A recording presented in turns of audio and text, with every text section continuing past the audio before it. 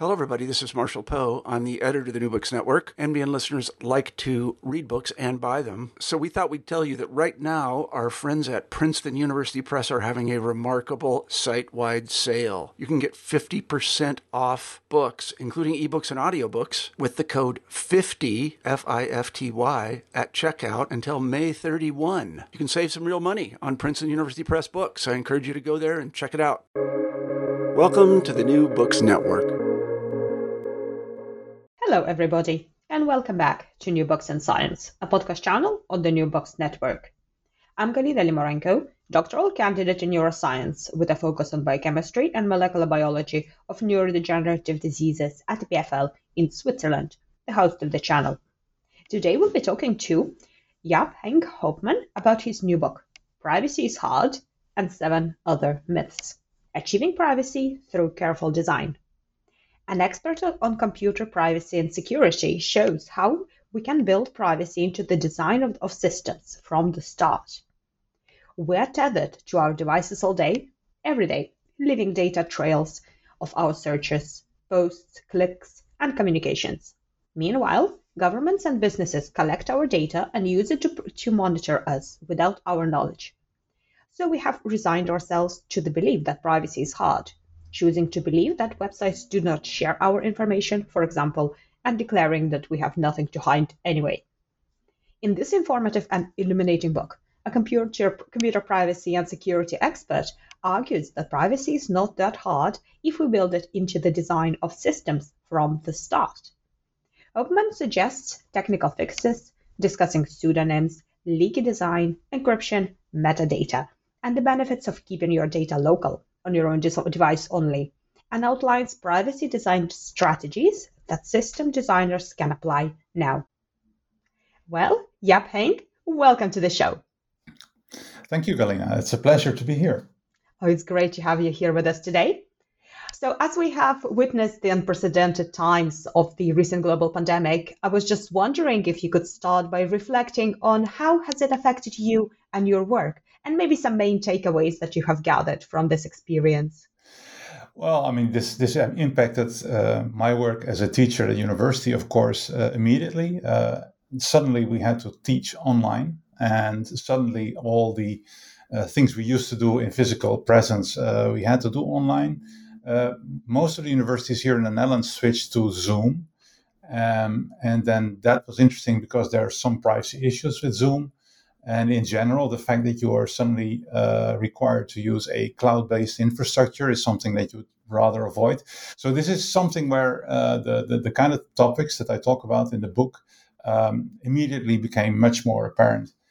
And of course, working from home and those kind of stuff, it really makes life different. And then it's even more important that the tools that you use are respectful of your basically your wishes and ethics and norms. Did you manage to adjust well? And do you think you will retain some of the things that you have used?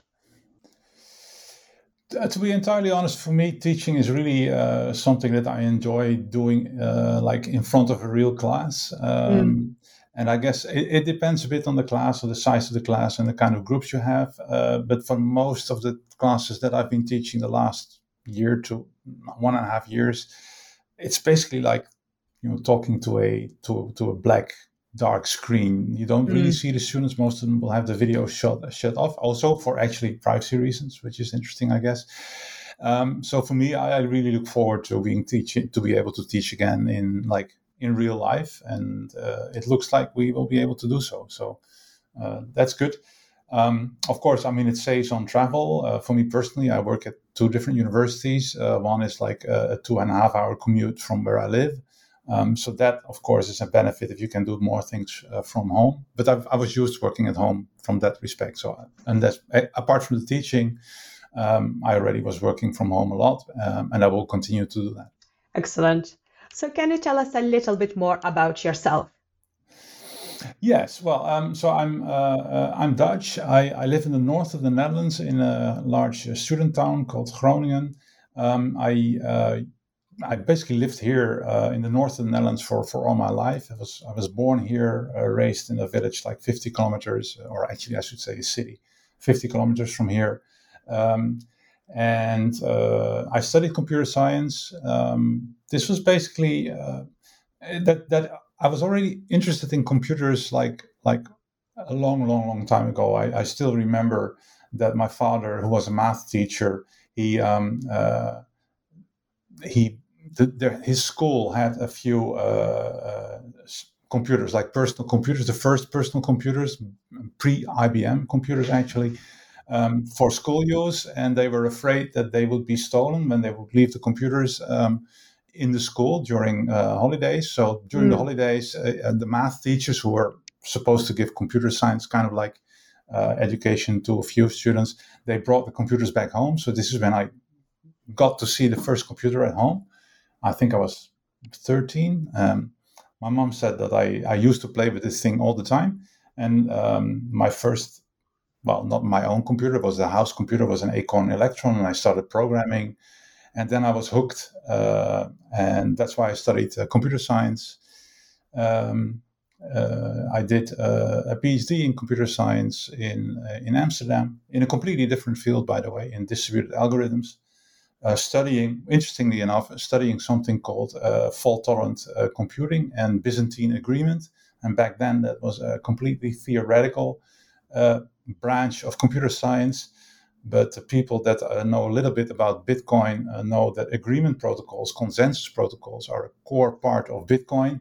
So suddenly the stuff that I have been doing like 30 years ago is suddenly very relevant for a lot of people. But that's a completely different field. That's something that I've not been busy studying or researching for a long time. So how did you get interested in computer privacy and security? Well, the interesting thing is that a lot of the people that studied or were working in distributed algorithms were also people working in cryptography. And actually at the institute that I was working, the CWI, there was also a group next to ours that was the cryptography group. And for those people that know the privacy field a little bit, the group leader back then was David Chaum, and David Chaum was one of the people that invented a lot of privacy-preserving technologies, actually back in the day that I was working there. But back then, I didn't do anything in that field, but I was sort of aware of the relationship between distributed algorithms and that kind of thinking and the cryptography security kind of thinking. So after my PhD, I started working for a industry research lab of the Dutch telco in the security group. After that, I quickly returned to academia because I like academia better than really applied research. I do think that it's important to have like a link with industry and doing like relevant research, relevant for society, but not at an industry lab, but really at academia. So I returned to academia, and there I slowly moved from security to privacy, basically. And that's what I've been doing for the last, I guess, 20 years now. So did your mentors play any roles along your career journey? And maybe you can have some advice for our early career researchers? Yeah, of course. Of course, like your mentors play a very important role, and not only your mentors, but also your peers. Actually, maybe even more than your mentors. It's a whole group actually. So I still remember at CWI the fact that we basically would have sessions just sitting in front of the back then still a blackboard with chalk, and just throwing ideas to each other and criticizing them or supporting them, and in that way getting the best possible results.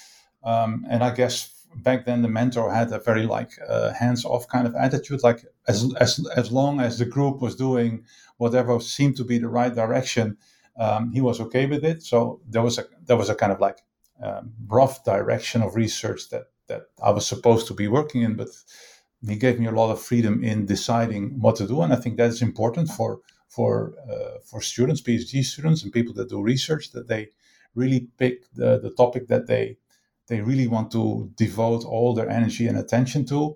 And that's also something that I say to my PhD students or people that apply for a job at our institute. And I always ask, why do you do this? And it really should come from your heart. You really should be really willing to study this topic, because you're probably going to spend way more than the 40 hours a week that you're supposed to spend on it. and it is very, very doubtful whether you can actually continue with this line of work in the rest of your career, and that whether you will you will make a lot of money or anything, or get a lot of status out of it. So it's really an itch that you want to scratch, let's say. And the other advice that I got, and that I also give to my students, that was the advice of my PhD supervisor. He basically said that if you go into research, it's almost it's a bit like, and I guess the metaphor doesn't really work in all countries, but here in the Netherlands at least it works. He basically said, like, do as the cows do. I mean, a cow will never go to an empty field because probably the grass is not really nice, not good, not edible, let's say. Whereas if the field is full of cows, the grass is probably good, but there's too many cows, so it will be trampled. There will be no good grass for you to eat. So he basically said, like, go somewhere where there's a few cows, but not too many. In other words, like, go into an area of research where some people did some interesting work. So you know that there's some more interesting results to be found, but don't go like in an area where everybody and especially all the famous guys, the good guys, and guys in the women men kind of sense, like general, they where they all are, because then it's too crowded and you will have too much competition. So that's an advice that I got, and I think it works that way, and for me at least, that has always worked that way, and so I always tell that to my PhD students and others as well. So in your latest book, Privacy is Hard, and seven other myths, brings all of your expertise together in a very accessible way to readers about the privacy in online world. So can you tell us, what is your book about? Yeah, so the book is about actually two things. The book is about the fact that technology and the technological developments, especially in the area of computers and networks, has had a tremendous negative effect on our privacy. I mean, it is much easier to collect a lot of personal information about us. But, and this is, I think, the new part of the more significant part of the book, the fact that technology can also be used to help protect our privacy. And the reason for me to write this book was the fact that there's many books from all kinds of disciplines about the problem of privacy, how it is eroded, and why that has a problem. Then there's also a few books, especially from legal people, that talk about the possible ways that law can protect privacy and how you should do that. But there were very, very few books about how technology could also protect privacy. And my aim with this book was really to show to a general public, and this is why I wrote it in a very accessible way, to allow people to understand how that technology works and why that technology has such a bad effect on our privacy. And then also to show them how, basically by a different way of thinking, and this is the idea of privacy by design, by thinking about it in a different way, and especially by designing systems in a different way, you basically have the same functionality, but without the privacy infringement that the fastest or the most obvious way of implementing stuff would otherwise achieve. And I was reminded by a quote from Yogi Berra, who has reportedly said that you can observe a lot by just watching. And I think one of the things that my book wants to do is by allowing people to watch, by allowing them to observe, because they know how to look at the system. And for most of the people that look at technology, and especially IT technology, it's opaque. It's a black box, and they have no idea how it works and why it works the way it works.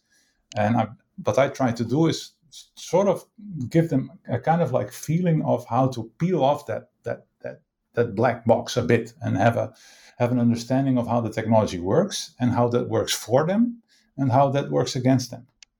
So what is exactly meant by privacy? What is it? So what is privacy? That's a very difficult question, to be honest. Several law scholars have written books about that, and I think one of them, Daniel Solove, basically has said that you cannot really give a definition of privacy, because any definition that you give is either too broad or too narrow.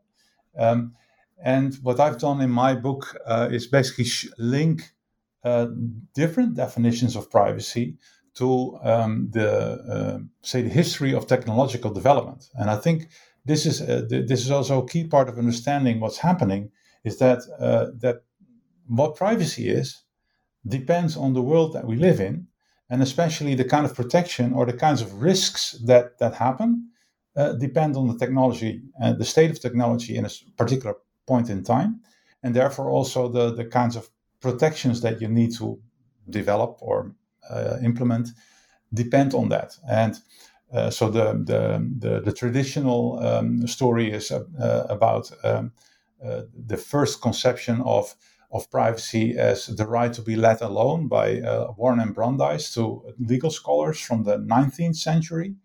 And basically they formulated that right as a right to be let alone because of a technological development, actually two developments, namely the invention of the, not the invention, but the fact that photography became easier because cameras became smaller and easier to operate. So that meant that more people had a camera and could take pictures in more or less public places. And the second thing was that printing became cheaper. And therefore, cities like Boston and others in the US had local newspapers, like local city gazettes, so to speak. And they had pictures in them. And suddenly, things that happened on the street that used to be private, because people would see them by walking by, but they would not be recorded in a way. And now suddenly they would appear in print. And what Warren and Brandeis foresaw was something that they said, like, and I think it's written in the paper, something like, what used to be whispered in the closets will soon be shouted from the rooftops. So the technological developments lead to the fact that it's easier to see what's happening somewhere and to learn about that. And for them, that was an infringement of what they called privacy. Now, that was in the later part of the 19th century. Now, if you go to the second part of the 20th century, you see that computers are invented and being deployed, databases are being deployed, and you get governments, especially governments, interested in collecting more information about their citizens because of administration purposes. And then you have like census and these kind of things where people are asked more and more detailed questions about their lives for governing purposes. And then suddenly the understanding of privacy changes, and it becomes more like, hey, but if I give information to the government, that might be okay, but I should have some control over how it is going to be used and who that data is being shared with. So then privacy is defined differently as informational self-determination. Now, so you see that these understandings and definitions of privacy really changes with technological developments. And then the last example, which I think is very interesting, is with the birth of social networks and Web 3.0, where people are not only consumers of information, but also actually producers of information. Your status updates on Twitter, or pictures on Facebook or Instagram or Snapchat or WhatsApp. Suddenly, these networks are sort of mediating this information. And whereas in the old days, let's say 30, 40 years ago, if I wanted to portray a certain identity or a brand or whatever as a person or as a company, I myself had a lot of control over this. But now, if you or any of the people listening are interested in who I am, the first thing they will do is they will run to Google and they will start searching. And now that means that instead of me having control over my identity, how you perceive me, it's Google who determines what is the first search result. And I have no influence over this, or at least very little, unless I do things like search engine optimization. Maybe some companies do that, but I cannot afford that. I don't do that. So what you get to see about me is something that Google decides. And therefore, there's a different definition of privacy, which is linked to this construction of identity, basically saying that privacy is not having unreasonable constraints on the construction of your identity. Now, that's a very complex definition, but what it in essence says is that there shouldn't be intermediaries that have very strong control over how you perceive me. I should have enough control, I should have enough influence over this so that I can sort of like stage play my identity. So this definition is interesting because of the fact that it relates to social networks. It's also interesting because it shows that privacy is also related to the social sciences, construction of identity, and not only, for instance, to the legal scholars, and not only to technology, because that's the only infringement that happens. So you see that makes privacy very interdisciplinary. So based on what you just described about privacy, is it hard to maintain? At the moment, yes. Yes, because there's, even though there's laws and regulations that have tried to push back a little bit, the problem is that there's a few large corporations that collect a lot of personal information about us, Google, Facebook, Apple, and others. And the same happens with our governments. Like governments rely more and more on collecting information about their citizens. So the amount of information that governments and companies have about us is much, much larger and much, much more detailed than, say, 30, 40 years ago. So in that sense, maintaining your own privacy is hard because you have very little tools. So I think part of the point in this book also is that you should not push the responsibility for maintaining privacy to individuals, because we are totally not equipped to do that. It should be something that is done in the networks, in the computers, in the applications, in the apps that the industry develops, that governments use, that service providers use. So we as a society should really push back against this and basically say, look, if you design these systems in a different way, you still can do what you can do, what you want to do, but in a much less privacy infringing way.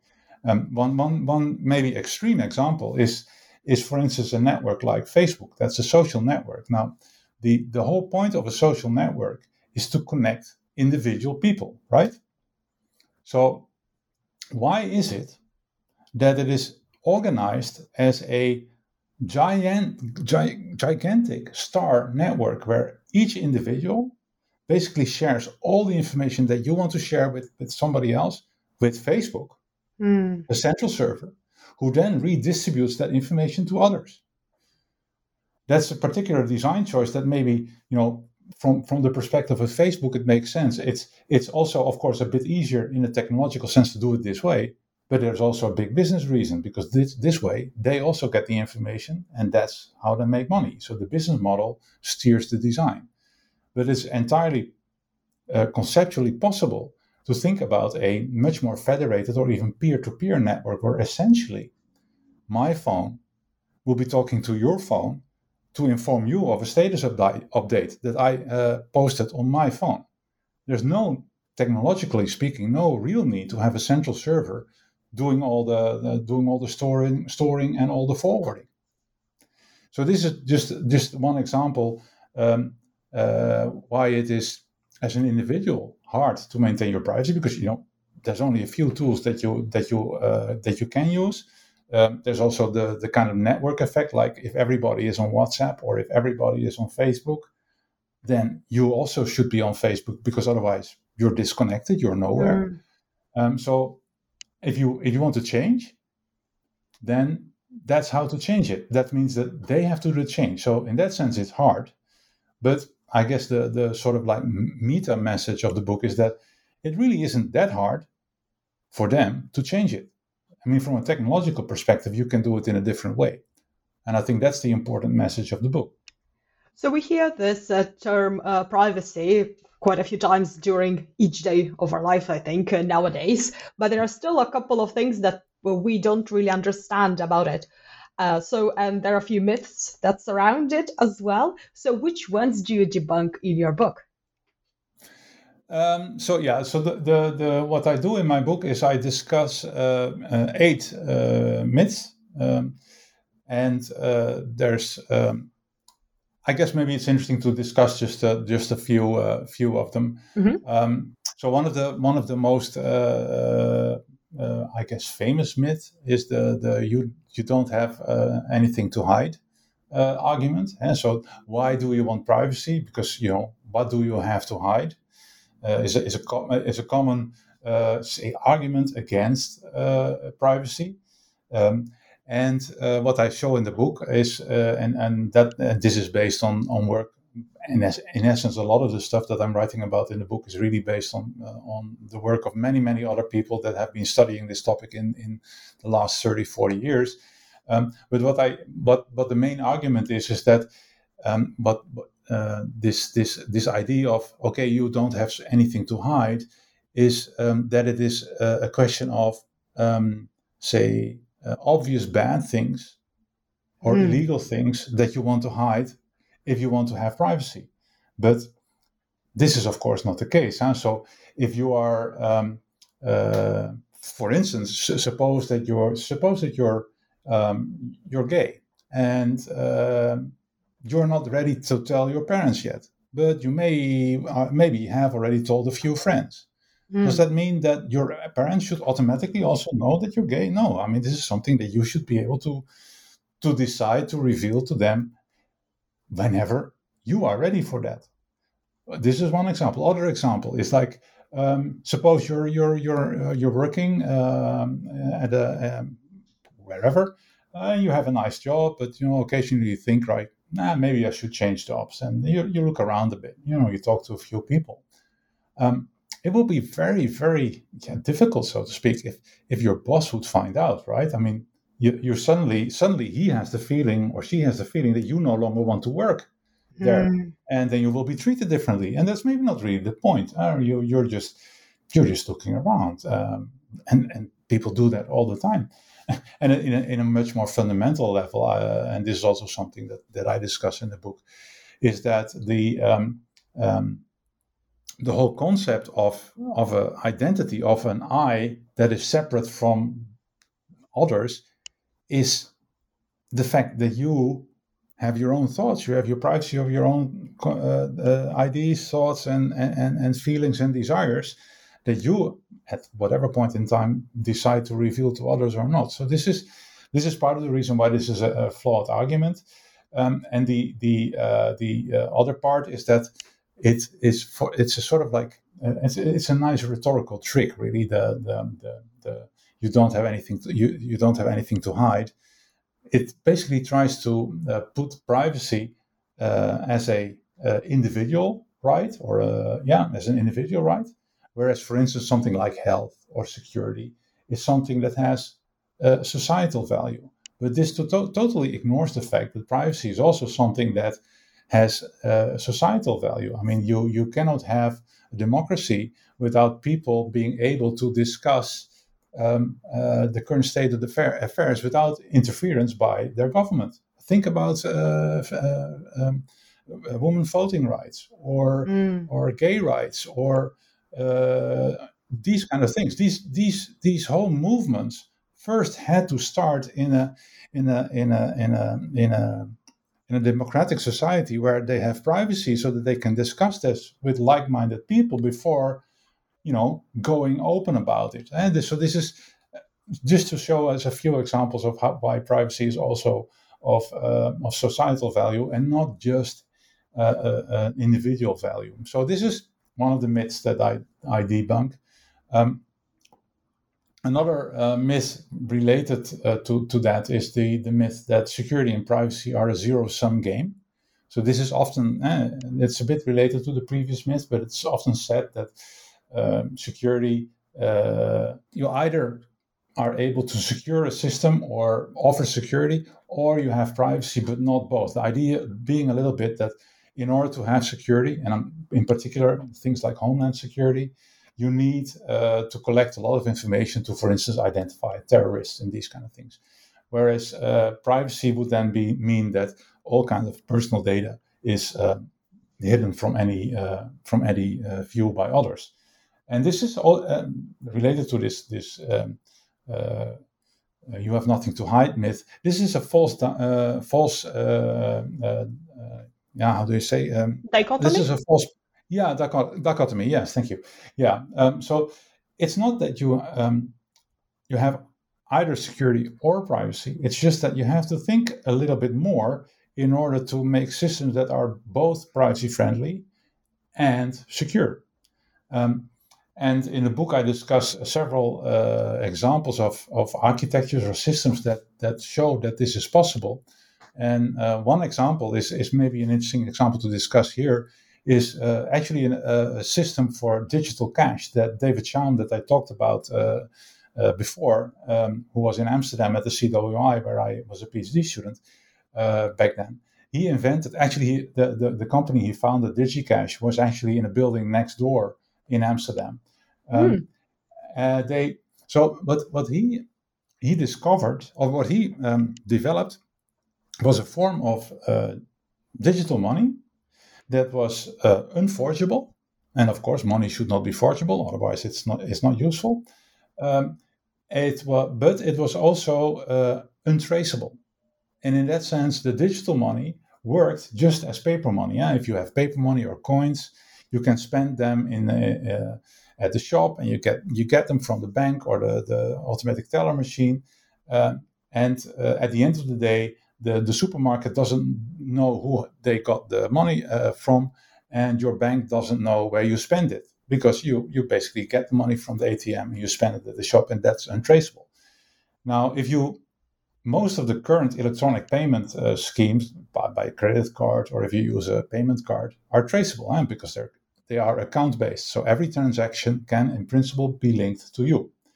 Now, this is the reason why this is the case is that it is somewhat hard to prevent digital money from being copied. A paper or a coin or paper money, they have kind of like watermarks and stuff that make it hard to make a paper copy or a physical copy. And it's hard. It's not impossible, but it's hard enough to, disincentivize this. But of course, if money is only a bit string on your computer, it's easy to copy, right? So how do you prevent this copying? The easy way to do that is to link these things to an account, but then the money becomes traceable. So what David Chaum invented was a kind of digital money, digital coins that you could spend without being linked. However, if at some point you would spend the same coin twice, your name would be revealed. So apparently, and this is a technical trick that David Chaum invented, the trick was that he could embed your name in a coin in such a way that if you only spend it once, your name is private, nobody sees it. But if you spend the same coin twice, your name appears. Now, the magic behind it is a bit hard to explain in this podcast, but it shows that by using some technological tricks, you get privacy, namely the system is unlinkable, but you also get security, namely you cannot spend coins twice. Now, and there's more examples in the book that I discuss. I guess the one last myth, maybe there's more myths that are discussed in the book, but is the question of whether you're collecting personal data or not. And the myth that I discuss in the book is we are not collecting personal data. This is something that many companies, at least until a few years ago, very often said, like IP address, well, no, this is not personal data. License plates, no, that's not personal data. The problem is that this is really based on a misunderstanding of what personal data is. We have the sort of like the common idea is that personal data is only data that is immediately linked to a identifiable person. So my name linked to the fact that I live in Groningen, or my name linked to the fact that I have this and this illness, or this and this salary, or this and this. But personal data is much more than that. If you look at the definition of what personal data is in the General Data Protection Regulation, the law that protects privacy in Europe, that definition of personal data is broader. It basically says that personal data is any data that can be linked to an identifiable person, either directly or indirectly. So even if you yourself cannot immediately link my name to my IP address, an IP address is still personal data, because you can just go to my internet service provider and ask, who is the owner of this IP address? In most of the cases, IP addresses are static. They are assigned to one particular house. So by just going to the ISP, you can discover the name of the person that is probably behind that IP address. So therefore, an IP address is personal data. And the same goes for things like license plates, because they are, there's a national database in every country which registers the owner of a particular car. So because of that, also license plates are personal data. And there's many, many more examples. The problem is that at least up to a few years ago, this was not very clear to people. And when it became clear to people, they were immediately shocked, like, oh, damn, IP addresses are personal data, but we all store and use IP addresses, and this is no longer allowed. Now, this is, of course, again, a misunderstanding of what the law says. The law says that you are perfectly allowed to collect and process personal data, but you have to do that in a responsible way. So basically saying that, okay, if you collect IP addresses, that's fine, but then you have to do it in a responsible way. And then what is responsible depends a bit on the context, but one of the things that you, for instance, could do is apply privacy by design to make sure that you do not store the data for indefinite amount of time, and also maybe not collect IP addresses if you really don't need them. These kind of things. So this is coming back to the main topic of the book, by designing your systems in a privacy-friendly way and doing that from the very, very start. I think this is an important thing to stress, and the whole idea of privacy by design is that if you want to have a privacy-friendly system, you have to design it you have to basically think about how to design it in a privacy-friendly way from the very start. So even before writing down specifications, but the first concept of what should the system do, and how should it roughly do that. These kind of decisions have a very, very, very big impact on whether the end result is the service is privacy friendly or not. And in the book, I discuss many technologies that can help you to make the system more privacy friendly. And I explain also to the public at large that these choices are available. So showing the public that if organizations, if companies, if governments build systems, they have actually a choice to do that in a much more privacy-friendly way than they are doing at the moment. This is fascinating. I actually have a question which is somewhat related to what you just described about collection of the personal information. What about the cookies? Because we started getting these choices on the websites in Europe, at least now, where you can consent or decline cookies. And sometimes there's a whole list where you have to unclick. So does it make a difference in any way? The fact that you have now suddenly the option to reject or accept cookies, you mean? Mm-hmm. Yep. Well, again, this is in a way this is an example of how you should not do it, because again you move the decision to the individual, and the problem there is that in many cases there's not really a consent being asked, because like consent, at least in the legal interpretation, is that it should be freely given. Now, in many cases, you get this pop-up saying like, accept the cookie, and then you get the service, or do not accept the cookie, and then you do not get the service. So this is not really a free choice, right? So this is in many cases problematic. But cookies are a very interesting example, actually, of And this is something that I also talk about at length in the book, about the leakiness of the technology that we use. And I think this is something that at some point has to change. Like the computers that we use, the networks that we use, have all been designed in the early second half of the last century, so 50 years ago. Back then, I think IBM had this projection that maybe they would sell 1,000 computers. Networks, they were only considered as networks among military organizations that knew each other. So, security and especially privacy, that was not an issue at all. As a result, all these technologies, computers, networks, leak by default a lot of information about what is happening on the network. So the internet leaks the IP address of the person visiting a website. Why is that? Nobody thought about that as being a problem. But now suddenly it's a problem. Cookies, same example. They were invented for a very good specific reason, namely to implement shopping carts for e-commerce websites. You have to technically speaking, it's maybe a bit technical, but a cookie is used to maintain some state, basically to allow a web server to record that some user selected to buy a copy of my book, and then go to the shopping cart and then track whether the person paid for the book.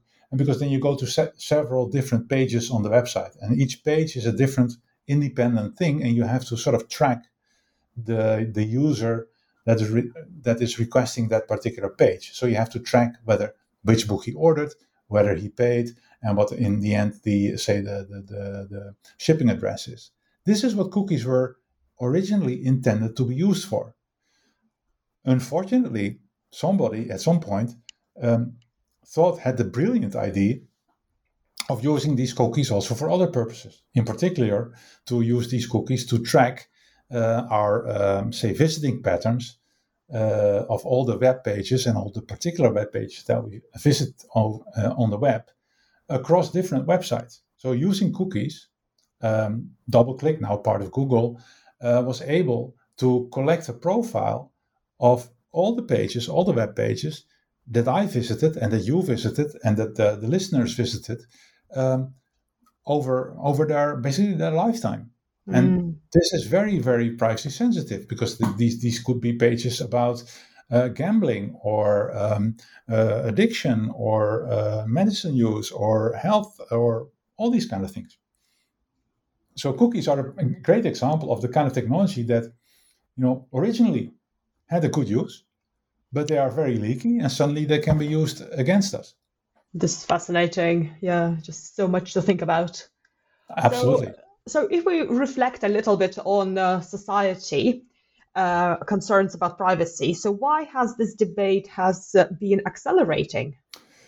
Well, I think for several reasons. I think the technological advances have brought this much more to the fore. I think one of the things that I also mentioned in the book that is the fact that the Snowden revelations at least opened the eyes to many people about the extent of government surveillance and government surveillance not only nationally but also internationally. Stories like Cambridge Analytica, the story that a company used data from Facebook to influence elections, for instance, in the United States, also showed that the lack of privacy can have enormous consequences. They can essentially alter the outcome of an election. Now, if that happens, well, people start paying attention. So because of these things, you see more and more articles in the press, in the newspapers about things related to privacy, data breaches, but also the effect of privacy infringements on society at large. So this, I think, explains a bit the importance and the larger amount of attention that is being given to this topic. And also, of course, the fact that the bigger companies, Google, Apple, Facebook, Amazon, Microsoft, those are the biggest ones that collect a large amount of information, at least in the Western world. Of course, you have things like Tencent, Alibaba, and others in China. They have enormous power. and they get more and more power because they have all the data and they have all the computing infrastructure. And what does that do in terms of our autonomy, our sovereignty? So you actually see that the debate is a bit shifting now to not only privacy, but also these larger issues like, what does it mean if all the education that we are, because this is something that's happening in the Netherlands at least, and also in other countries in Europe, more and more universities are going to the cloud for almost all their computing infrastructure and all the stuff that they use for teaching or administering exams, these kind of things. And they're mostly American cloud-based companies. That means that you lose a lot of control as universities, but also as a country, because this is not only universities doing this, but also governments, other big and smaller companies in countries. How dependent are we on this infrastructure, and how much control do we really have over this infrastructure? Those are questions that are now starting to be asked, and this is, I think, a good thing. So is there a way for us to know how much privacy can we give away for receiving optimal services, or is it really not possible? Because we have to give up something, but how is it possible to do? Well, I would say that that's not the right question to ask, to be honest. It's not the question of how much privacy should we give away. The question is first, what is it that we want to do? What do we want to achieve? And that is the first question. And depending on that question, the answer to that question, the second question is then, how can we do that? And do we necessarily have to do that in a privacy infringing way? And this is, in many cases, I guess the whole point of my book is that in many cases, the answer is, well, you can easily do that in a way that is not or much less privacy invasive than you would think. So if you start with the question, how much privacy should we give up? Well, then you basically give in, and you do not even start the fight, or at least the argument. And you should first start with, okay, what do you want to achieve? I think a nice example actually is the discussion we are having now about, for instance, Corona COVID-19 passports, vaccination passports, or testing passports, and a discussion that was very, very active last year about contact tracing for COVID-19, where the initial systems for contact tracing were really just saying, like, just send us all the contact and location information to a central server, and then we can decide who was in contact with whom. Of course, that works, but it's very privacy invasive. And again, the question, and also in the Netherlands, there was a proposal to build a contact tracing system, and there was actually no discussion about why is this system necessary, and if this system is necessary, what kind of functionality should it offer? Those questions were not asked. It was really the other way around. It was really like, we need to build a system and it has to do this and this and this. This is something that Evgeny Morozov calls tech solutionism, and the idea that you can solve any problem in the world by just applying a kind of technology, and then the problem is solved. This is typically the wrong way to look at things. You first have to look at the problem and then think about how to solve that problem. And then what my book shows is that you can actually solve that problem in a privacy-friendly way, much more often than you think. Privacy isn't hard if you try, really. Oh, that's an excellent insight. Thank you. So what kind of regulations and architectures, perhaps on a systems level, are necessary for us to actually utilize this private information in an efficient way? So one of the things that I think is a powerful strategy to build systems in a much more privacy-friendly way is to really process the information on the user endpoint. So really use your own phone, own computer, and to rely to a much lesser extent on cloud-based solutions or central database solutions. So really going to a much more peer-to-peer kind of approach would solve many of the problems. But it's important to realize it will not solve all of the problems, because still, even if the data is processed and stored and analyzed locally on your phone, the question still is, what happens with that result? What happens with the result of that analysis? If Facebook, for instance, let's go back to the example of Facebook as a social network, and suppose Facebook was implemented as a peer-to-peer network, so there's no central server. The straightforward way of doing that means that Facebook learns nothing. Now, if the business model of Facebook still is like the business model it has now, Facebook would want to have that information. Now, it still could get that information by just running the algorithms, the analysis of what we like, what our preferences are, and the kind of stuff that they sell to their advertisers.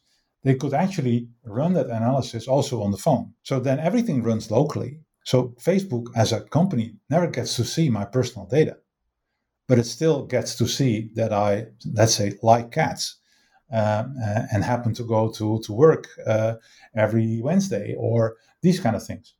So you actually, by processing locally, you prevent central collection of the personal data, but then you have to look at other things, namely the question of where does the analysis take place.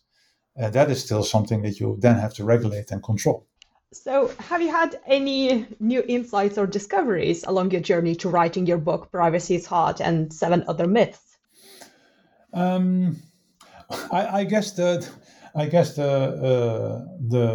most important insight was that there were, over the last 30, 40 years, so many technologies and ideas already have been invented or have been developed that actually would help protect our privacy, that in a way it is surprising that they are not used or that they are used so little.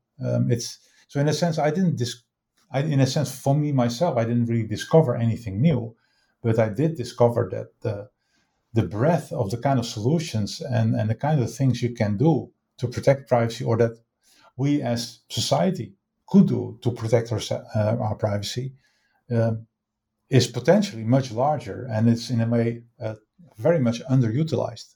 So it's really about this potential of using the technology to protect ourselves and to protect our citizens or to protect your customers. That's what this book is about.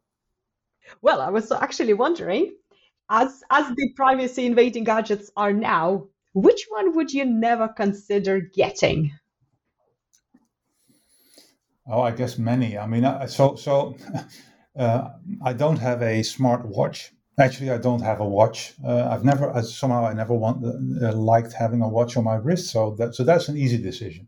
But something like a remote controllable thermostat, like a Nest, I would not have. I'm really not on Facebook. I actually am on Facebook, but that's a dead profile that I think now exists 20 years. So, but I'm not. So I'm really I'm very selective in the kind of things that I use and don't use. But it's also not the case that I'm very very strict. So I do use shared calendars. I use a little bit of cloud solutions, but only to a very limited extent. And it's basically, and I think, being in the position to really know the kind of technology and understand what the technology does helps me to make a kind of risk assessment or a trade-off. Okay, I want to be able to do certain things, and to be able to do that, I need to use this service, and I'm aware of the fact that it invades some of my privacy, but not to an extent that I worry too much. But I mean, this is a matter of picking the services in a careful way. So I'm on Signal, for instance. I'm not on WhatsApp. These kind of simple things. Looks like you're not a target customer for the new health check-in toilet that can recognize the user just taking a picture of their bottom. No, not at all. Well, we've taken up a lot of your time. So what are you currently working on, and what will be your next project? So one of the things that I do is I'm not only working at the computer science department in Nijmegen at the Radboud University, but I also work in the IT law section of the University of Groningen. And I'm the only computer scientist among a bunch of lawyers there. And what I do there is teach a course called IT in the context of the law. So basically telling our bachelor students about IT technology and helping them understand what technology is. In a way, a little bit similar to what the book already does that I wrote. And that's an interesting experience to try to explain to lawyers how IT works in a way that they can sort of like use that in their future careers as IT lawyer. And I discovered I use a book, and it's a reasonably good book, but it's a bit old and it doesn't cover all the topics that I would want to cover. So I'm actually started writing a second book, sort of in draft, that is tentatively called IT in the context of the law, and that should really be a kind of like undergrad course book that I intend to finish in maybe 1 or 2 years. Let's see how fast I write this time, because the book this book and privacy is hard. In the end, took like 5 years to write because I changed like course several times during the writing process. Excellent, but sounds like a very interesting project.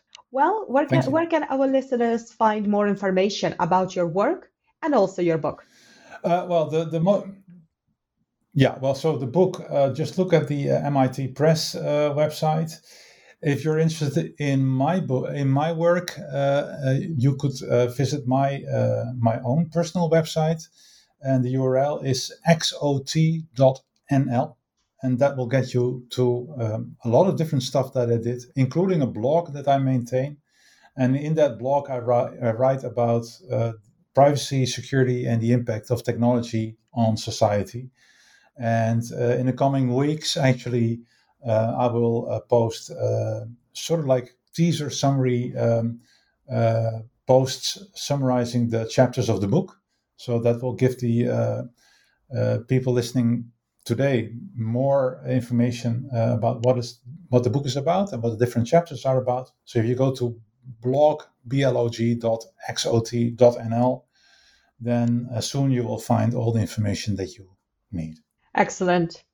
Well, thank you so much for joining me today. It has been truly illuminating discussion.